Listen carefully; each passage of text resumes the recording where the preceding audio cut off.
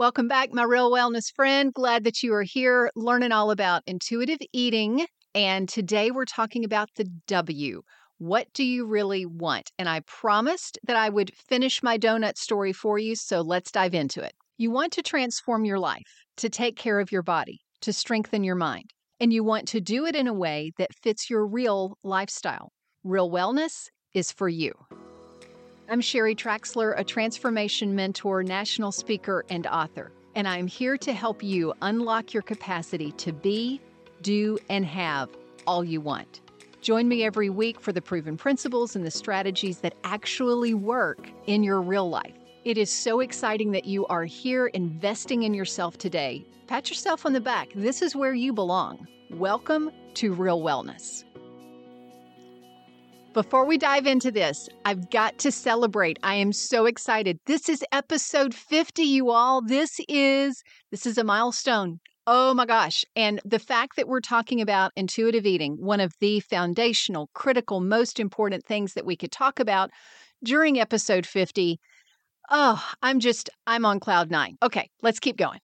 So I left off the donut story with, I really thought there was something wrong with me because I was eating all these donuts in the break room. Turned out as I looked through the journal that, it's because I was running 2-a-days, morning and night, and eating about 1,200 calories. But even as an adult, knowing that, I still thought there was something about me with donuts. I thought there was still this hang up that maybe I had no control over them. It's like, it's anything else I can say no to, or I can say stop, but donuts, that just must be the thing. So when I was getting certified as an intuitive eating counselor, one of the things that we learn in that training is you cannot take someone where you've not been. Doesn't mean you have to have experienced every single thing. But if I'm really, really, really struggling on something and I have a mental block about it, it's going to be very hard for me to help somebody else get free in that area. I decided I wanted to make sure I no longer had a thing about donuts. So I went to the store and I bought, if you are from the South and you know what Krispy Kreme donuts are, they are in what most people say they are the best. They are amazing. So I went and I got 2 Krispy Kreme donuts, specifically jelly filled, because that was my go-to as a college student. Well, yeah, because I needed the sugar hit. Anyway, I digress. I get these donuts and I am getting the first one, I think it was a blueberry. And I bit into it and I thought, that's not what I remember. I thought, well, maybe it'll just take me a few bites to warm up to it. So I took the next bite, like, no, that's still not doing it for me. I'll cut to the chase on this. After going through several bites of the blueberry, and I think the other one was lemon filled, I realized I don't like them. They taste like sugar-coated cardboard. Blech. So I realized that was true to me. Other people, if you love donuts, go for it. No problem. That's not a thing about that. But for me, it really solidified it was the sugar and the fat I was craving because of the dieting and all the extra running coupled with that. It wasn't the donut itself. It wasn't that I have no control over me, that I'm so weak that I have to have all these donuts. Because remember, dieting decreases your trust with yourself. I said it last time, I'll say it again, and I'll say it again. It lowers self-esteem, it lowers self-regard, it lowers self-confidence, regardless of weight. The act of dieting itself does that. And today we're going to talk about the W. H is hunger, W is what do you really want? It is being able to listen to your taste buds, to your brain, to your body, and go, what is it that I'm really craving? What is it I truly, really want? And the really is a really important word that we're going to talk about. And the W overall is important because it teaches you can hear. You can hear from your body. You can hear for your body.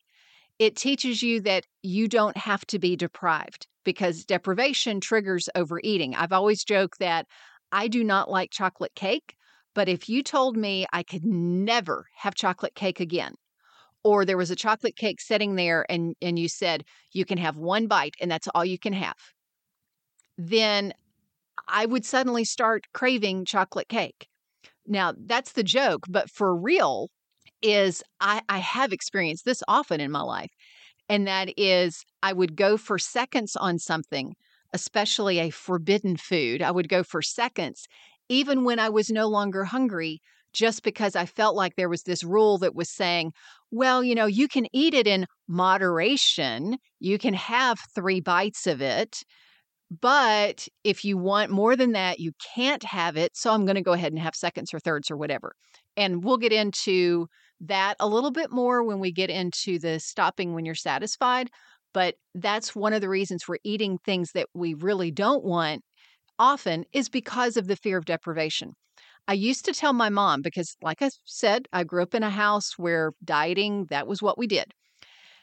And I remember telling my mom, it's easier to say no than to say stop. And I realize now that that wasn't true. That was what it felt like, but it actually wasn't true because that was only triggered by the fear of deprivation. I started dieting when I was 9 years old. Prior to 9 years old, I never had a problem saying stop to anything. I could have a half a vanilla wafer. I don't care. It doesn't matter. It would be once the subconscious got the message that you can't have this or you can only have one of these, that's when it kicked in that, oh, it's better for me just to say no than to start eating and then have to tell myself to stop. That was after I started dieting at 9.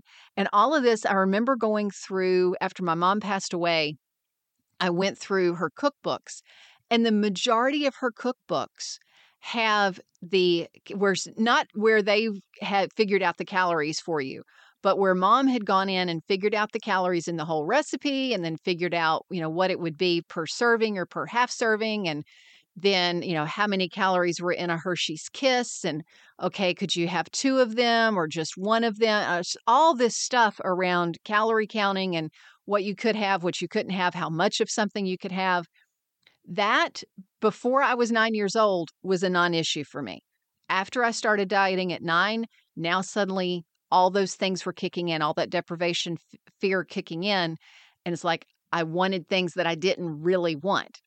When you do that, when you put these rules and restrictions around you, food becomes magical. There's this high emotional charge around them. It's when cookies and pie and whatever it is you say, I can have this just on special occasions, or I can have this on my cheat day, or I can have this once a day, or all these external restrictions.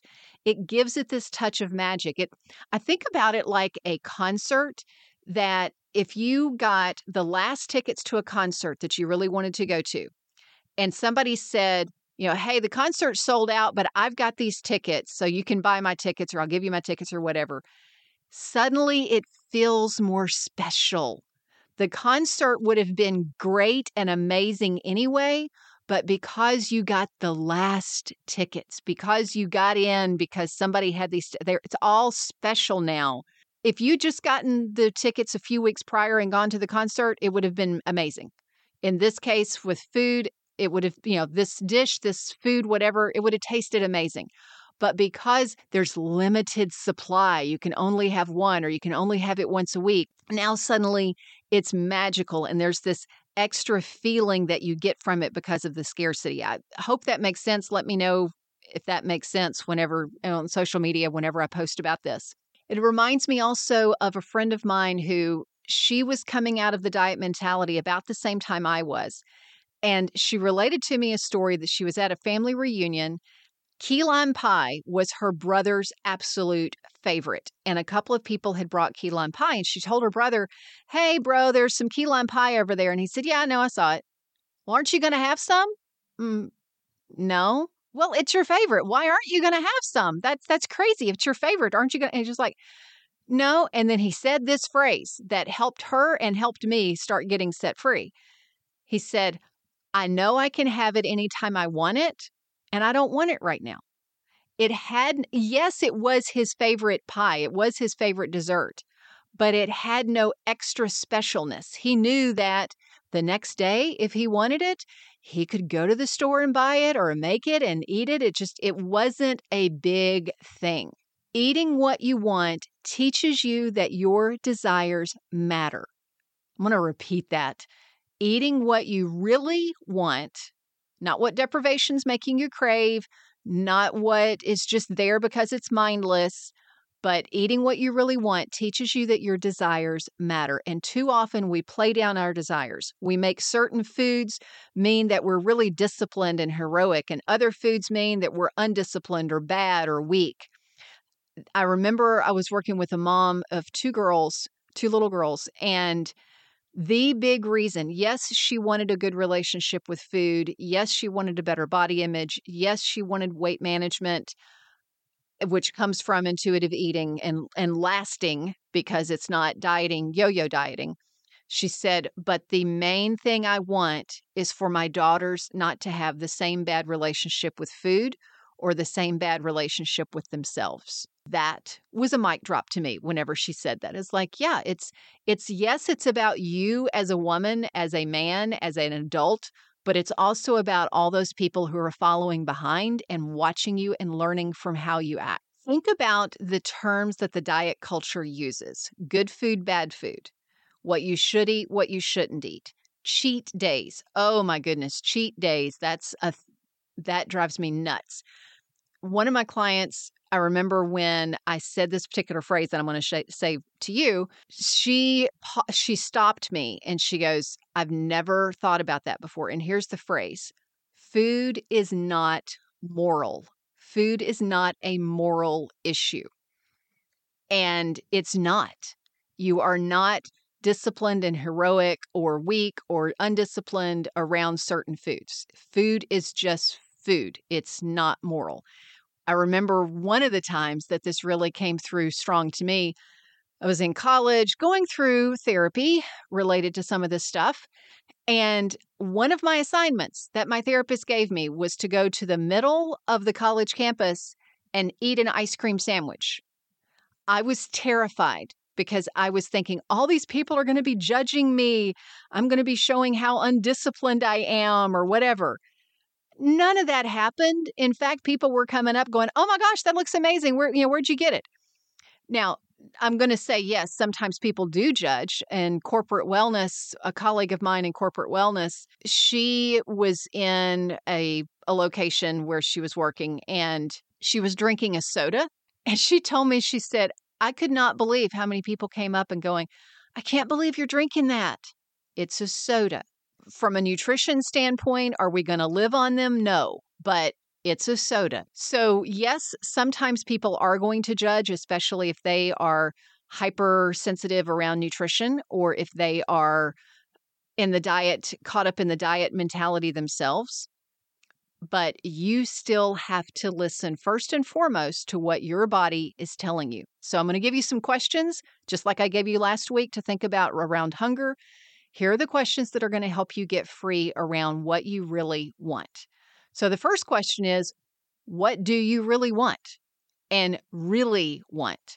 And in episode 30, I talk about what to do when what you want is not available. So if you want something that's crunchy and something crunchy is not available, or if you want something hot and something hot is not available. So what to do with that? Question number 2, if you believed that you could have as much of this as you want anytime you wanted it, would you really want it now? Think back to that key lime pie scenario of my friend's brother. If you believe you could really have as much of this, whatever it is, key lime pie, and you could have it anytime you wanted it, would you really want it right now? Maybe you do, maybe you don't.